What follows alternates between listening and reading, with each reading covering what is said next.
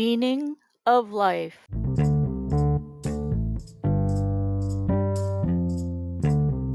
Hi, and welcome to the A&J PEI Treasures E. Gene Simpson author blog post and podcast. I'm your host, Jean, coming to you from the beautiful province of Prince Edward Island, Canada. Oh, thank you. The blog post and podcast is an opinion piece and only reflects this author's opinion and not that of any other entity. I hold no designations in politics, economics, or medicine. I am retired from the mental health field. I am a humanitarian and speak from that viewpoint only. Whether you agree with me or not, at least I hope it makes you think. This week I discuss a very simple yet very complicated concept. More complicated and less complicated than you would think. If you want to find out more, then stay tuned.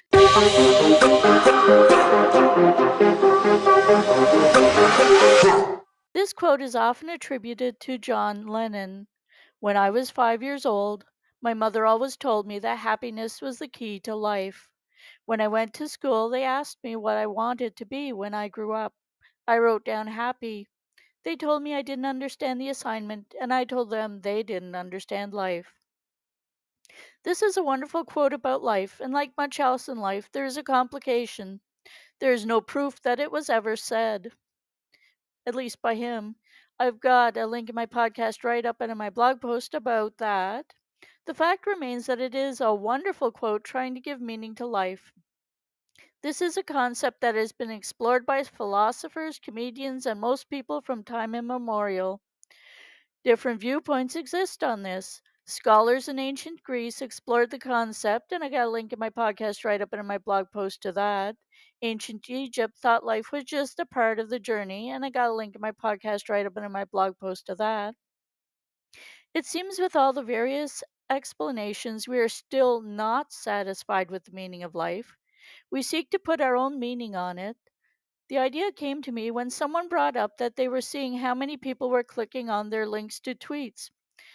I thought that this was a very stressful way to decide if you wanted to do something or not. It made no sense to me. I'm sure there are a great many professionals that would not agree with me on this point and think I was being naive.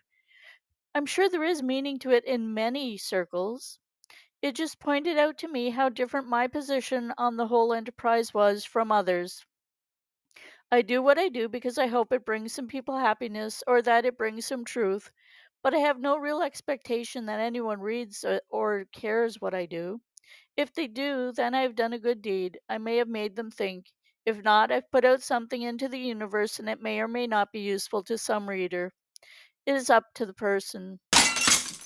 When I think of the continuum of exploring the philosophies about life, I am reminded of an old quote attributed to Wolfgang Reeb. There are only two things to worry about. Either you are healthy or you are sick. If you are healthy, there is nothing to worry about. But if you're sick, there are only two things to worry about. Either you will get well or you will die. If you get well, then there is nothing to worry about. But if you die, there are only two things to worry about. Either you will go to heaven or go to. If you go to heaven, then there is nothing to worry about. And if you go, you'll be so darn busy shaking hands with all your friends that you won't have time to worry. Life philosophy runs the gambit from very simple to very complex to funny. Within this is a kernel of truth that people have to work it out for themselves. What your belief is in the meaning of life can affect how you react to the world. You may not even have verbalized your belief about the meaning of life, but it can be seen in your actions within the world. For some, it is all about happiness, building a family, and leading life as it is. For some, it's about accumulating wealth, whereas for some, it's all about love. And I've got a link in my podcast right up in my blog post to that. This is quite simplified, but it does give an easier starting point. Many see some higher force in the mix. According to the article, this is something that is being given more attention, the idea of the meaning of life, and is being seen as a modifiable construct. It is something that can be targeted to improve the lives of people. Now, given that we can find meaning in life and not just use it as a fancy philosophical construct or idea, how do we do this? An article I give in the podcast write up and in blog post gives a few suggestions for finding meaning, including finding a passion and something to focus on. There are 5 suggestions in this article if you're interested in this. Not everyone seeks to serve others. They should see ways of satisfying their needs for meaning in positive ways. Some find meaning quite easily and find ways of being productive in ways that matter to them. Some create positive paths and some support others. This is not a perfect one size fits all situation. Not everyone finds the same things rewarding or has the same understanding of the meaning of life.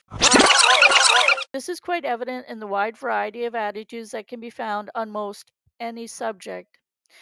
The main problem with any dogma is that when one holds tightly to one idea and it is not helpful to a whole group, harm can be done.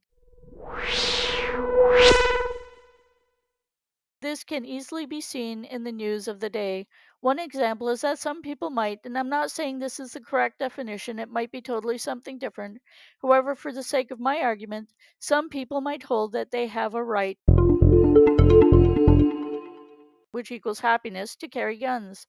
They take this stand to the exclusion of the rights of other people to live their life in safety, which is also happiness. It takes the same idea or construct and shows how it can be viewed differently by different people. The idea of happiness is not the same even within groups. Even when it comes to happiness, there is no general agreement on what it entails. There is no general consensus on what makes happiness. In other words, what makes up happiness for me might not equal happiness for you. This makes the meaning of life far more complicated, even though it seems very simple. We can't solve problems by using the same kind of thinking we used when we created them. This saying is attributed to Albert Einstein and can make things clearer and more confusing when it comes to the meaning of life. We cannot keep thinking the old thoughts that we did if we want to change the world and make a better world. We cannot spend time pointing fingers at other people and creating avenues of hate and dissent and still find meaning in life. Some think they can. They try very hard to get people to follow what they think. But if we keep following the same age old prejudices and hates, we only recreate the same situations over and over, making people relive the same trauma over and over again. For example, religious intolerance has existed for centuries. People have put down people for being Jewish, they have been murdered and treated poorly. They've also done the same between Protestants, Catholics, Muslims. There's no religion that has not experienced some kind of religious upheaval or persecution. And I got a link in my podcast write up and in my blog post to that.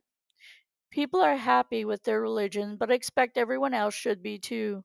This might not be a healthy attitude to maintain. We have proved over and over for centuries that this method of thinking only results in death and dissent, yet many still follow this ideal. We want to think that happiness is the same for everyone. Of course, this is just one example of a portion of the meaning of life. I have to give focus on one idea because there are just so many. If you're interested in the meaning of life, there are many links and theories from ancient times until current times. There has yet to be one agreed upon definition of it. As Robert Frost is quoted with saying, "In 3 words, I can sum up everything I've learned about life. It goes on." Many definitions exist for the meaning of life. Something about it is simple yet extremely complicated. Whether you agree with me or not, I hope it makes you think. Thanks for listening to my podcast and or reading my blog post, and thanks for your interest in A&J PEI Treasures. Keep watching because we're always working on something. Thank you. Blog posts are available on WordPress and Goodreads. Podcasts are available on Anchor FM, iHeartRadio, Podchaser, just to name a few. All my ebooks can be found as Smashwords. You can also find us on Twitter, YouTube, Pinterest, and LinkedIn. Thank you for reading or listening. Bye for now.